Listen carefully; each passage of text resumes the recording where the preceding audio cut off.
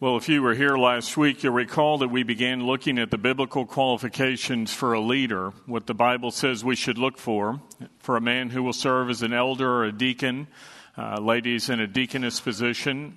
And as we looked at this, we saw that it was a list of qualifications that don't just apply to what we should look for in a leader. It's a list that applies to all of us who call ourselves Christians, those of us who are believers in Christ, because all of these are marks of Christian maturity. So they are things that should be seen in each of our lives. So as we continue looking at this list today, as we turn in our Bible to 1 Timothy chapter 3, and we pick up where we left off last time in verse 2, I want you again to be looking at this list in your own life and asking yourself, is this something that describes me? And if it's a characteristic that is not present in your life, then ask God for His help to make that more so in your walk with Him. As we look at 1 Timothy 3:2, we're told that an elder is to be the husband of one wife. Now, this qualification is found in 1 Timothy 1:6 and in Titus 1:6 for an elder again, and then in 1 Timothy 3:2 for a deacon. And when we see this where it says the husband of one wife, what a literal translation of the Greek text is a one-woman man. A one-woman man. Now, I'll tell you that this is a phrase that has generated a great deal of debate and discussion. There are many views as to what this means, and we're going to walk through some of them today. But when it says that the man is to be the husband of one wife, some will take this to say, well, a leader must be married. But I want to tell you that that is not the case. You can be a single man and still be a leader in the church. For instance, you know that the Apostle Paul himself was one who was single, and yet he was a church leader. In 1 Corinthians 7:7, Paul said, I wish that all men were even as myself am, that is, single. Paul said that allowed him to serve the church without distraction, that he could focus fully on God and His work. A man doesn't have to be married and able to serve as an elder and deacon any more than the qualification that says that the man is to have children who believe means that he must have children in order to be a leader. What those qualifications mean is that if A applies, then B must apply as well. For instance, if you do have children, then they should be those where they come to an age of understanding and accept Christ and are being discipled in your own home. The Bible says later, one of the qualifications is if he's not a good manager of his own home, how can he be a spiritual leader in the church? And it means it starts at home. The men need to be discipling and spiritually leading their families before they can be a spiritual leader in the church. So as we look at this qualification of what does it mean to be a one-woman man, maybe a discussion that was taking place with a father and his friend one day will help us understand this. There was a little boy listening to his dad talk to his friend, and the father was explaining that when you're married to one woman, that is called monogamy. Now, the little boy later was trying to repeat the discussion with his friend, and he said, you know, when you're married to one woman for a lifetime, that's called monotony. Now, we live in a world that tells us when you're faithful to your spouse that somehow you're missing out.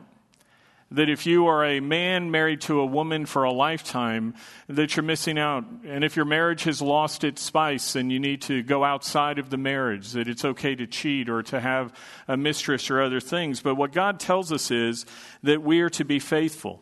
That we are to be married to one woman and faithful to her our entire lifetime. Now, as we talk about being a one-woman man, what does that mean? Let me give you the different views. There are extreme views on this. At one end of the scale, they say that you can be married to one woman only once in your entire lifetime, that even if your spouse were to die, you should not remarry because this means you are to have only one woman the entirety of your life. But again, we need to look to what the Bible says about this. In 1 Timothy 5:14, Paul says, I want younger widows to get married. These are women who themselves had lost their husband.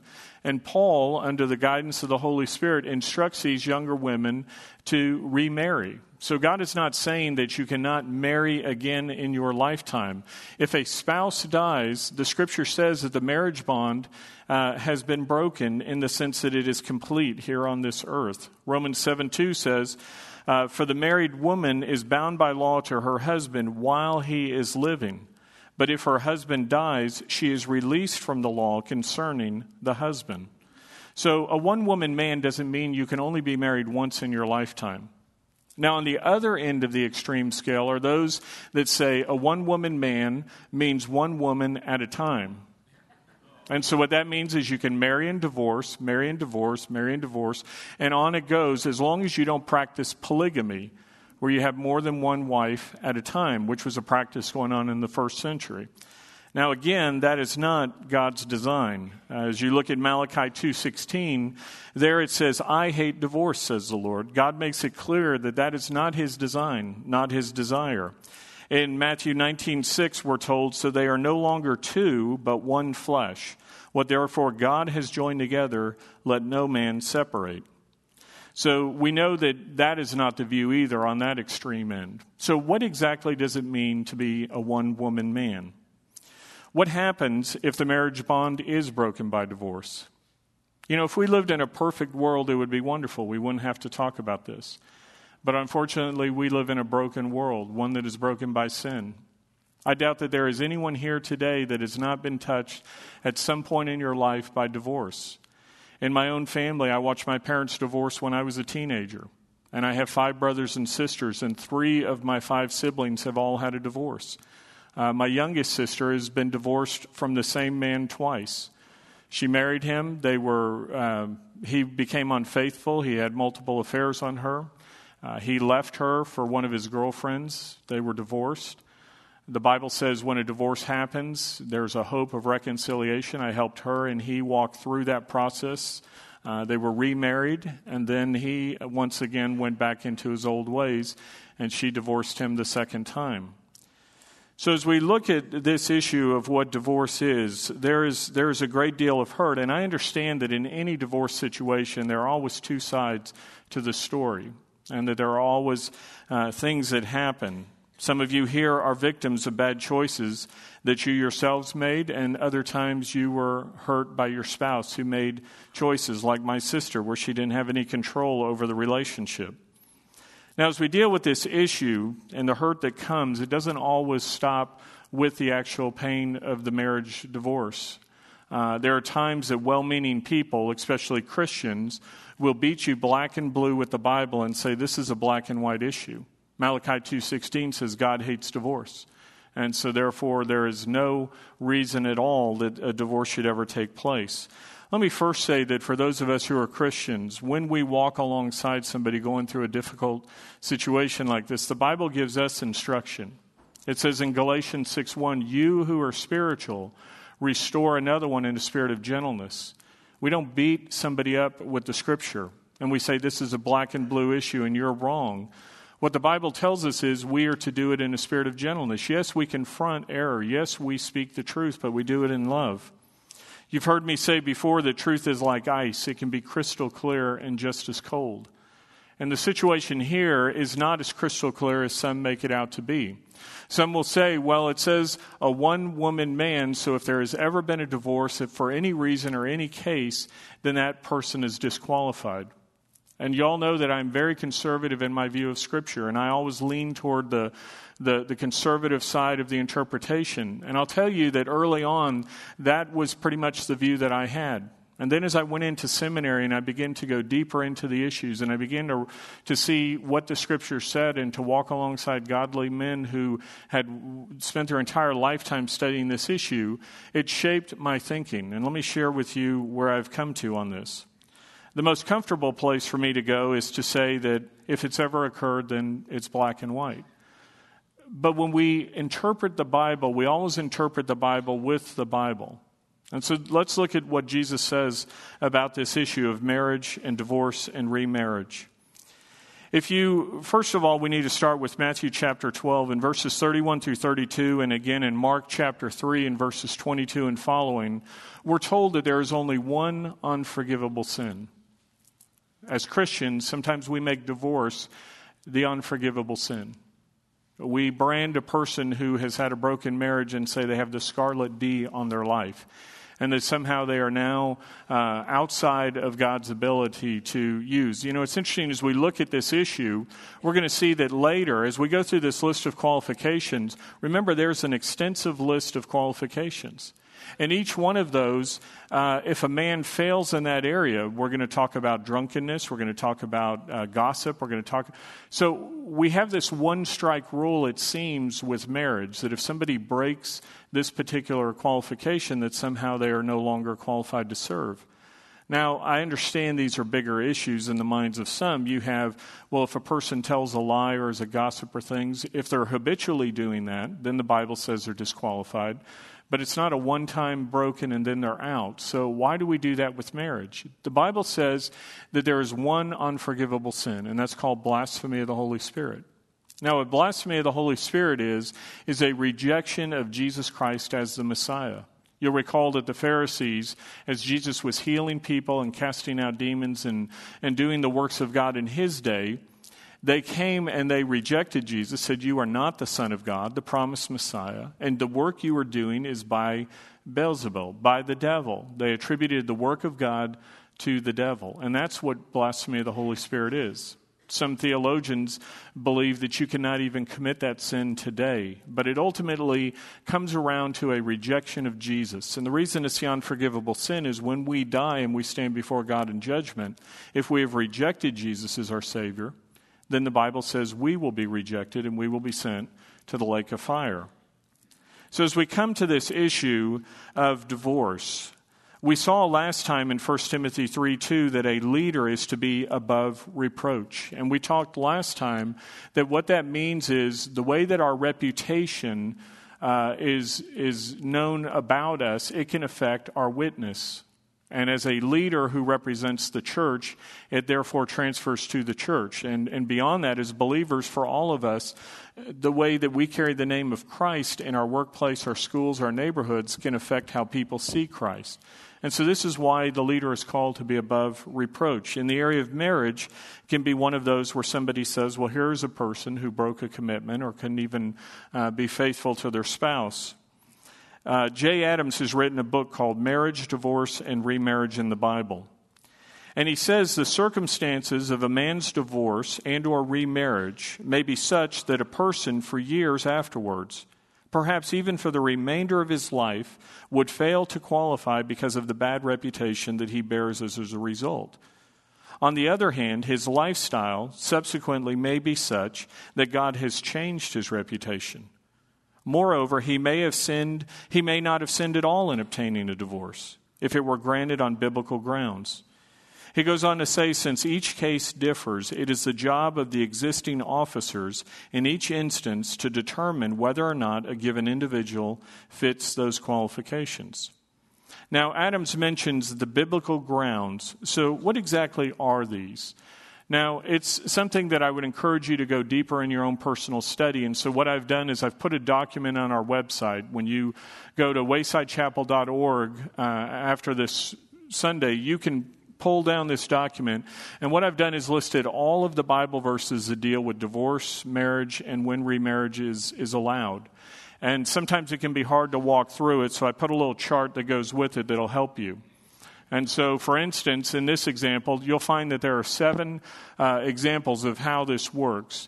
A and B are the husband and wife marriage. And in this case, it says if A puts away B and then marries C, B cannot remarry A. Now, what I'm doing is walking you through Deuteronomy chapter 24 here. And what it says there is that if a man divorces his wife and he causes her to remarry, and then she wants to come back and remarry her original spouse, she can't do that because you now have the new marriage bond. And so again, I know you may be feeling like you're drinking out of the fire hose as you're listening to this, which is why I've put it there for you to be able to go at your own pace as you look at what the scriptures say. And like I said, there are 7 different scenarios that are listed here. And let me just walk you through a few of these. When it comes to divorce, we've already seen God does not want it to happen. Malachi 2:16 is very clear. God says, I hate divorce. So if that's the case, then why are there passages in the Bible that talk about when a divorce could happen? And we find the answer for that in Matthew chapter 19 and verse 3. In Matthew chapter 19 and verse 3, it says, some Pharisees came to Jesus testing him and asking, is it lawful for a man to divorce his wife for any reason at all? Now, Jesus interacts with them. And when he gets to verses 8 through 9, he says, because of your hardness of heart, Moses permitted you to divorce your wives. But from the beginning, it has not been this way. And I say to you, whoever divorces his wife, except for immorality, and marries another woman, commits adultery. Now here we see Jesus affirms God's design. It should be a husband and wife for a lifetime. He says, as God, I don't want a marriage to ever fail. But he says, because of the hardness of man's heart, because I know there will be situations where it occurs, God then put in place guidelines and safety nets. Remember, a woman in the first century who was divorced by her husband, she had no property rights, she had no legal standing, she couldn't do anything. And so God, at one level, protected women in that day who may have been the party that was cast out. And so here we see one of the biblical exceptions. It says, except for immorality. Now, even when immorality occurs, that's where a husband or a wife cheats on their spouse, God again says, my hope, my heart, is that there could be reconciliation. If you've never read the book of Hosea, go to the Old Testament and read through the Old Testament book of Hosea. And there you will see where there was a prophet, Hosea, who had a wife by the name of Gomer. And Gomer was unfaithful to her husband. She became a prostitute. She was out sleeping with all kinds of other men. And it says that the prophet went out and he even redeemed and bought his wife back after she was broken and used up and cast out by everybody. He, as her husband, said, I will redeem you. I will buy you back, and I will restore the broken relationship. And the book of Hosea is a beautiful picture. It's a proverb as well of God and his relationship with us and with the nation of Israel, how Israel had been unfaithful to God to chase after all the foreign gods. And it says even then God didn't give up on his people, that he went out and he bought them back through the blood of Jesus, the Messiah who died to save us from our sins. And because God is willing to redeem and restore us when we've been unfaithful to him, he gives the same call for us, even in a marriage relationship, to be willing to restore a broken relationship. But he says, there are times that the person is unwilling to reconcile. There are times that you have no control of this. Paul says in Romans to be at peace with all men as far as you are able, meaning that he recognizes that there are going to be times the other person will not allow this. So in a case where there has been some type of adulterous situation, God says that there is the ability for the marriage to be broken. And if God allows that, then this can be seen as one of the times where a person could still serve. They may be the innocent party in this relationship. And through no choice of their own, this has happened. It doesn't disqualify the person. Again, as Adam said, you have to look through each part of the situation, case by case. Now, another passage that we find is in 1 Corinthians. In 1 Corinthians 7:13 through 15, it says, "And a woman who has an unbelieving husband, and he consents to live with her, let her not send her husband away. For the unbelieving husband is sanctified through his wife, and the unbelieving wife is sanctified through her believing husband. For otherwise your children are unclean, but now they are holy. Yet if the unbelieving one leaves, let him leave. The brother or sister is not under bondage in such cases, but God has called us to peace." So here in 1 Corinthians 7:13 through 15, we see another clause where it says if there has been an abandonment by an unbelieving spouse, it says the brother or sister is not under bondage in such cases.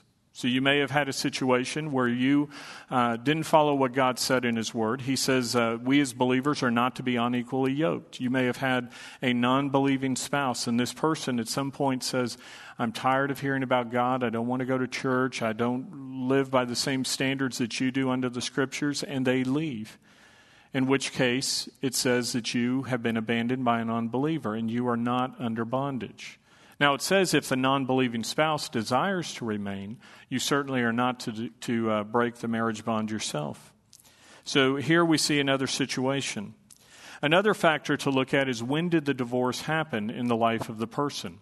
In 2 Corinthians 5:17, it says, "Therefore, if anyone is in Christ, He is a new creature. The old things passed away. Behold, new things have come.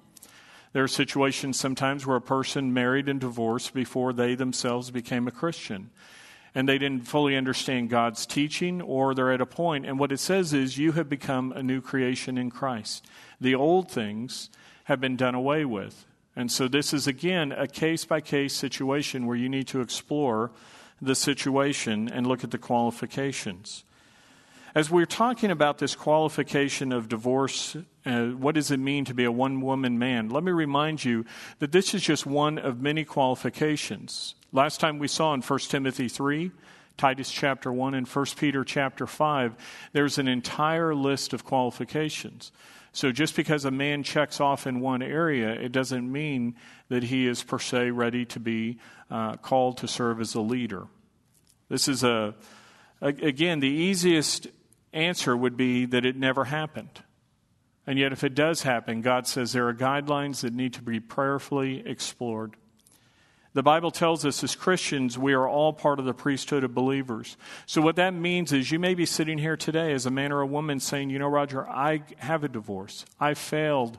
I don't meet these qualifications. Does that mean God is done with me? And the answer to that is no. As we saw last time, God is in the business of recommissioning and restoring us. And you don't have to have the official title of a leader in the church in order to be that person. You can have the ministry without the formal title. You can serve. God is very clear that He wants none of us on the shelf. He wants all of us in the game. He wants all of us using the gifts that He's given to us to be used. So whether or not you ever sit as a formal leader in a church, you can still be a leader in the ministry. Now, the next characteristic we come to says that a leader is to be temperate. Now, this word temperate means to be sober, not mixed with wine. The idea here is beyond just simply being addicted to wine. Now, we're going to talk next week more extensively about what does this mean, so I'm going to only mention it here and pass on it. But what we find here is the meaning of this word, the root that we're going to come to is the understanding that it means to be free from the influence of anything other than the Holy Spirit. Like I said, we'll get into a deeper discussion next time about drinking and what does that particularly mean for a believer. But what we need to understand here is it says we are controlled by the Holy Spirit and not other things in our life. It ties in with the qualification in Titus 1:8, which says that a leader is to be self-controlled. As believers, and especially leaders in the church, we are not to be controlled by other things, including circumstances. Rather, we are to be controlled by the Holy Spirit. 1 Corinthians 3:16 tells us, and do you not know that your body is a temple of the Lord and that the Spirit of God dwells within you? All of us have the Holy Spirit resident in our lives, and all of us are to be controlled by the Spirit of God. The next qualification that I want to highlight here is something that controls many people, but it's not to be found in a leader's life. It says you are not to be quick-tempered. And what this word means is inclined to anger. Now, it doesn't mean that you should never be angry. In fact, the Bible is very clear. It commands us as Christians in Ephesians 4:26. It says, be angry, and yet do not sin. There are times that there is a righteous anger, a righteous indignation, where our heart grieves and is affected the same way that God's heart is grieved and affected. But when we see this word where it says a leader is not to be quick-tempered, it's not the same Greek word. There are different Greek words for anger. And the one that is found in Ephesians 4:26 is a righteous anger. This qualification that shows up in Titus uses a different Greek word. And this word describes the person who is irritable all the time and can be set off by a spark. Now, anybody who has ever served in leadership knows that you are a lightning rod. People will come to you and they will complain and they will criticize. And if you are somebody who is easily set off, you will have lots of opportunity, if you are inclined to anger, to lose your witness and to have a bad witness as a leader, because people are going to push your buttons. People are going to attack you many times with no cause. And what you have to do is be able to, I lovingly refer to it as eating crow for Christ. There are times that you just simply have to allow that to happen. Jesus says as believers, he said to his disciples, if they hated me, why do you think it's going to be any different for you? And so as a Christian, we are not to be those who are inclined to anger. The Bible tells us that a kind word turns away wrath. And so as you look at your life, ask yourself, are you somebody who is easily set off? Or are you somebody who allows the Holy Spirit to control you and to guide your reaction? We are to be temperate and self-controlled. Some of you have heard of Charles H. Spurgeon. He was a famous English pastor of the past. And there was a contemporary of his who was named Dr. Newman Hall. And Hall is not as well known to us, but in his day he was fairly popular. And he had written a book called Come to Jesus.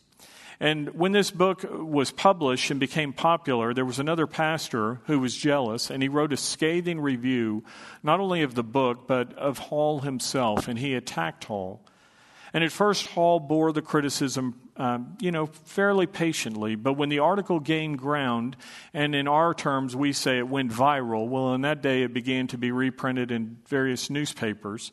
And finally, Hall decided he needed to write a letter of protest to counter it. Now, Hall's response was full of retaliatory remarks.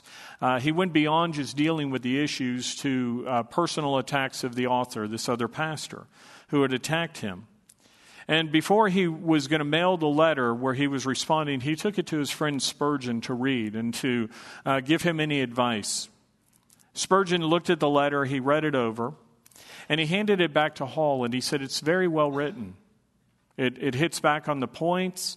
It's sharp. It's cutting. The other person deserves it all. But then Spurgeon said, it lacks just one thing. He said, when you sign the letter there, he said, underneath your name, put author of Come to Jesus. And Hall looked at his friend, and these two godly men smiled at each other, and Hall tore the letter up. As you think about your own life, the next time you're tempted to respond to somebody in anger, ask yourself if your response would be any different if you were there in the store with the clerk or you were wearing a name tag that said, I am so-and-so, a follower of Jesus Christ. Have you ever reached up and kind of covered your cross that you might be wearing around your neck? Or you've been in traffic and you're going, oh, I wish I didn't have that bumper sticker on my car that said I'm a believer. I mean, as you think about your response, ask yourself, would you respond the same way if you had to say, I'm a follower of Jesus Christ? Because when people look at us in our response, that's what they are thinking. Well, you're a Christian. You're a pastor. You're a person who represents Jesus. So a leader is to be one who is not inclined to anger. Now, the next characteristic mentioned is found in 1 Timothy 3:2 and in Titus 1:8. And it says that a leader is to be prudent or sensible. These words mean one who does not act rashly. It describes a person who thinks through their decisions. So ask yourself how you process things. Are you an impulse person, or do you prayerfully consider your decisions and your actions? The next word we find is respectable. Now, this is the Greek word kosmios. And I share that with you because we get our English word cosmetics from it. If you've ever bought cosmetics, this is the word kosmios. And the word means literally with modesty. It has the idea even more so, it's translated often as being respectable and honorable. This word is only found 2 times in the Bible. The other place is in 1 Timothy 2:9, which says, likewise, I want women to adorn themselves with proper clothing, modestly and discreetly. Now, in looking how clothing has changed over the years, a clever pundit penned these words. He said, girls, when they went out to swim, once dressed like Mother Hubbard. Now they have a bolder whim, and they look more like her cupboard. Now, you'll recall Mother Hubbard's cupboard was bare. And so as you think about this, when it comes to what you wear, ask yourself, is your body bare in the clothing that you wear? It doesn't necessarily have to be bare. Sometimes clothing can leave little to the imagination, even when your body is covered. Muhammad Ali had his daughters come over to his apartment one time. And his daughter Hannah was telling the story of when she came over. And she said, "My sister and I went to my father's home, and we were wearing clothes that were quite revealing." She says, "The chauffeur escorted my younger sister Layla and me to my father's suite. And as usual, he was hiding behind the door waiting to scare us. After exchanging hugs and kisses, my father took a good look at us. And then he sat me down on his lap and he said something I will never forget.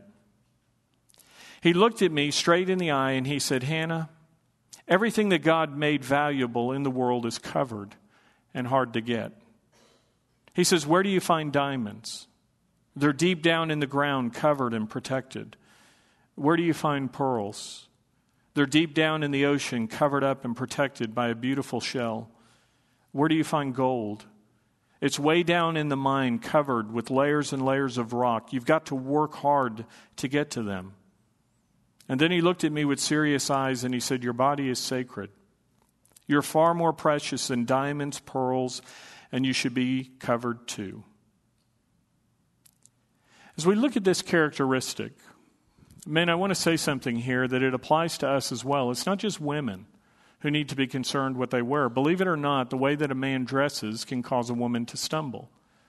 Now, as men, we tend to be more visual than auditory. Women tend to be more auditory. It's why they like love stories and books and those kind of things.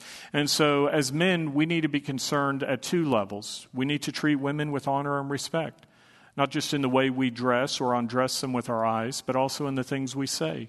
We need to be careful of whispering sweet nothings that might lead a woman on or might cause her to think there's something more to the relationship than there is. And it certainly applies to ladies as well. You know, society tells us that clothes make the man. But what the Bible tells us is there is a different standard. In 1 Samuel 16:7, it says that God sees not the externals. It says, God sees not as man sees, for man looks at the outward appearance, but the Lord looks at the heart. You see, God is more concerned about what is on the inside than the outside. But what is on the inside often shows up on the outside. And that includes the way that we dress. It includes the way that we speak. You can think of our lives as being like a cup. And you may not be able to see what is in the cup, but if you jostle somebody, what is inside spills out and comes outside. And the Bible gives us this picture in Luke chapter 6 and verse 45.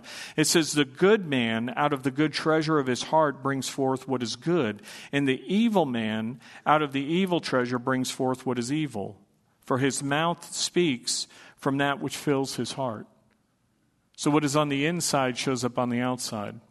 This was seen in a situation that happened with Don Shula. Don was coaching a football game where it was a nationally televised game, and Shula was at the peak of his popularity as a coach.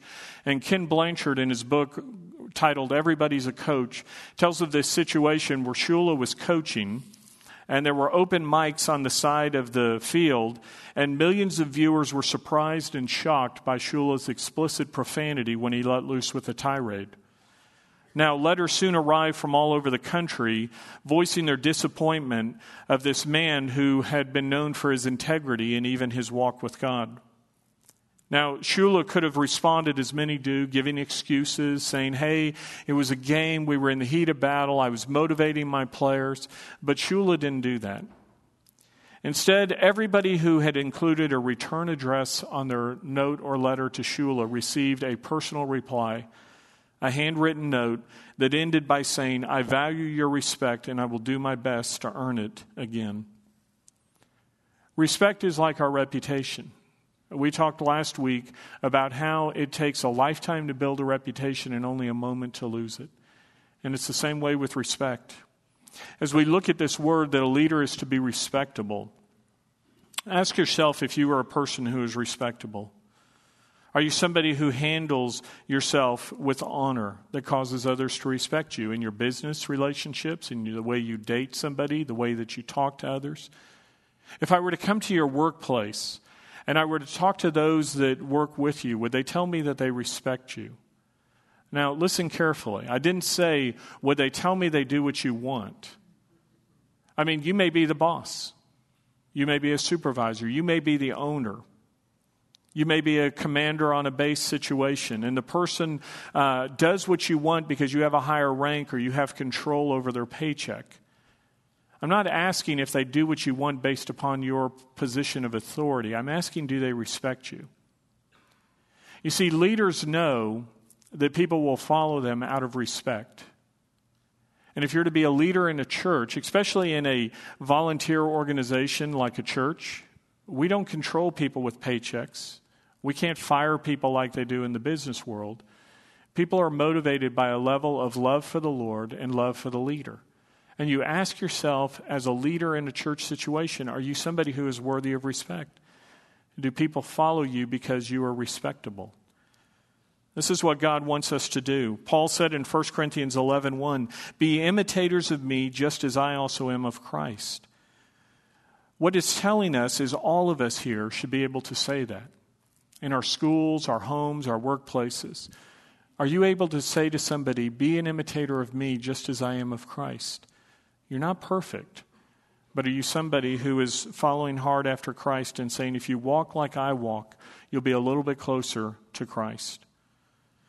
Now, the next qualification that we find in 1 Timothy 3:2 as well as Titus 1:8 is that a leader is to be hospitable. And this word literally means loving strangers. This was a word that was very important in the first century. You'll recall that Christians in that day, as they traveled around, it's not like our day where there are hotels and motels all around that you can stay at that are pretty safe. In that day, there were very few inns. And of those that did exist, they were not places that Christians wanted to go to. They were not safe. The food that was served there was often sacrificed to idols. And so Christians in that day stayed in the homes of other Christians. And so it was very important that you were a person who was hospitable. Because as a believer, you had lots of opportunity to show hospitality. Now, as Christians, we have opportunities to show hospitality as well. Not just in our homes, but here at church. If you look at this word hospitable, and you go old school and open a paper dictionary like Webster's, not Wikipedia or something like that, and you look up hospitable, what you'll find in Webster's dictionary is that it's surrounded by a few words. One of the words is hospice, and another word is hospital. And so, as you look at the definition of hospice, it's defined as a lodging for travelers, young persons, or the underprivileged. If you've ever backpacked through a country, you know that they'll stay at these hospice type of places that are just a place to lay your head, and that's about it. And then it's also come to be defined in our day as a place or a program designed to care for the needs of those who are terminally ill.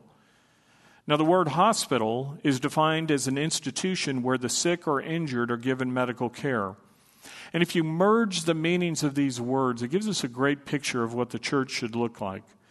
Because as believers, the church and our homes should serve as places where those who are weary from traveling through life can find a place of rest, healing, refreshment, and a place where they will be touched by God's love as they come in contact with us. So as you think about your own life, ask yourself, are you somebody who is hospitable? Do you love strangers? Do you love other believers? Is your home a place of refuge? Is your home a place where your kids' friends love to come? Not so much because there will be overflowing candy jars and cookies set out and things like that, but is it a place where they'll be able to come and just feel safe and just feel that there's an adult who's glad to see them around and you're not so much worried about the mess that they're going to make in the house? As you think about your home, you may be thinking, I really don't have that big of a house. I don't have anything that's fancy. And friends, you don't need that. All you need is a loving heart. Karen Maines defines the difference between hospitality and entertaining in her book, Open Hearts, Open Home. She says, entertaining says, I want to impress you with my home, with my clever decorating and my cooking. But hospitality, seeking to minister, says, this home is a gift from my master, and I use it as he desires. Hospitality aims to serve, but entertaining puts things before people. As soon as I get the house finished, the living room decorated, the house cleaning done, then I will invite people over. But hospitality puts people first. No furniture? We'll sit on the floor. The decorating may never get done. You come anyway. The house is a mess, but you're friends. Come home with us. Entertaining subtly declares, this home is mine. It's an expression of my personality. Look, please, and admire. But hospitality whispers, what is mine is yours. As Christians, this is the attitude that God wants us to have. For us to have the proper priority that says we love strangers. We love those who are in need of a comforting place to be, a safe place to hear about the Savior. Every time we come in contact with somebody, whether it's here at church, whether it's at your workplace, at your school, or in whatever situation God has you intersect with somebody, ask yourself if you are hospitable. As we close today, I want you to consider the different areas we've talked about today. And to ask yourself if there are changes you need to make in your life. As we talk about loving strangers here, as we talk about what our love life should look like as believers, as we come to the communion table here, we are reminded of what it really looks like. God has given us the standard of what our love for one another should look like. Because what we find at the communion table is how God loved us. How He loved us while we were far from Him. Romans 5:8 tells us that God demonstrated His own love for us in this. While we were still sinners, Christ died for us. While we were far from God, He left His home in heaven to come here, to take our place by going to the cross, to die as the payment, to purchase us, to buy us back when we had been unfaithful, by being the payment for our sins.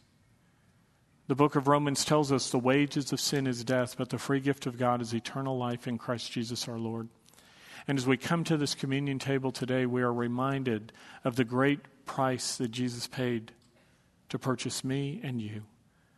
In a moment, the men are going to pass the elements. You'll take a piece of bread representing His body and a cup representing His blood. I want you to take and hold those elements and to think about how much God loved you. How much God loved you to the point that He was willing to give His Son. John 3:16 tells us, for God so loved the world that He gave His only begotten Son, that whoever believes in Him will not perish, but have the gift of eternal life. And as you hold those elements representing God's great gift to you, I want you to look at your own life today and ask yourself, is there some sin you need to confess? Is there some part of your relationship with God that hasn't been right that you need to confess? And it may be that you're here today and you've never come to Christ. And I invite you today to receive God's great gift of new life, to say to Him, I am a sinner, and God, I know I've been far from you, but I know you sent your Son to be my Savior. I thank you that you died in my place, and today I want to accept you as my Savior. The Bible says that if you will turn from your sin and to Jesus to be your Savior, then you will be saved. And I invite you, as the elements are passed, if you've never done that, if you're ready to say to God, I'm ready to turn from my sins into you, to take those elements and to accept Him as your Savior. This communion table is a place where we remember the sacrifice of Jesus. It's open to all who are believers in Jesus Christ, not just those who are part of Wayside. So if you're a believer in Christ, I invite you to take the elements and hold them, and we'll receive them together. Men, will you serve us, please?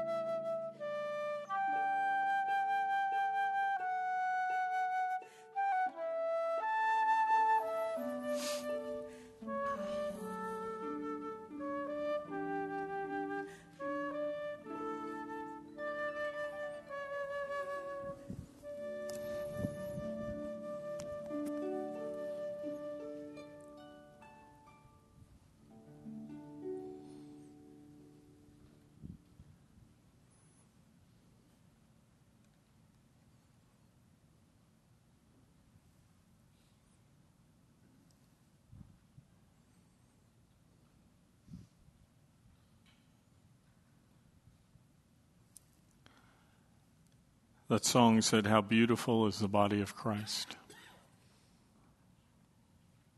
I want to remind you that in the book of Isaiah, it says of Christ and his body that he had no stately form, that he was stricken, he was beaten, he was rejected.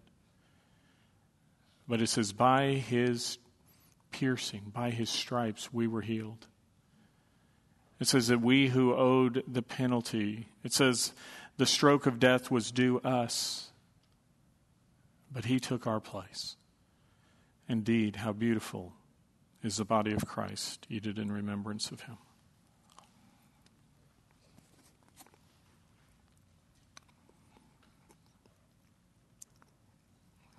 The book of Hebrews tells us without the shedding of blood, there can be no forgiveness of sins.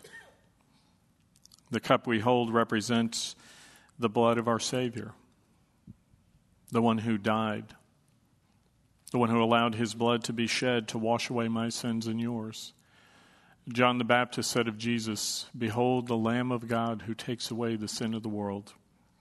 What we hold in our hand represents the way that we were washed clean, the way that we were declared righteous in the eyes of God. Again, through the body and blood of our Savior, Jesus Christ. Drink it in remembrance of him.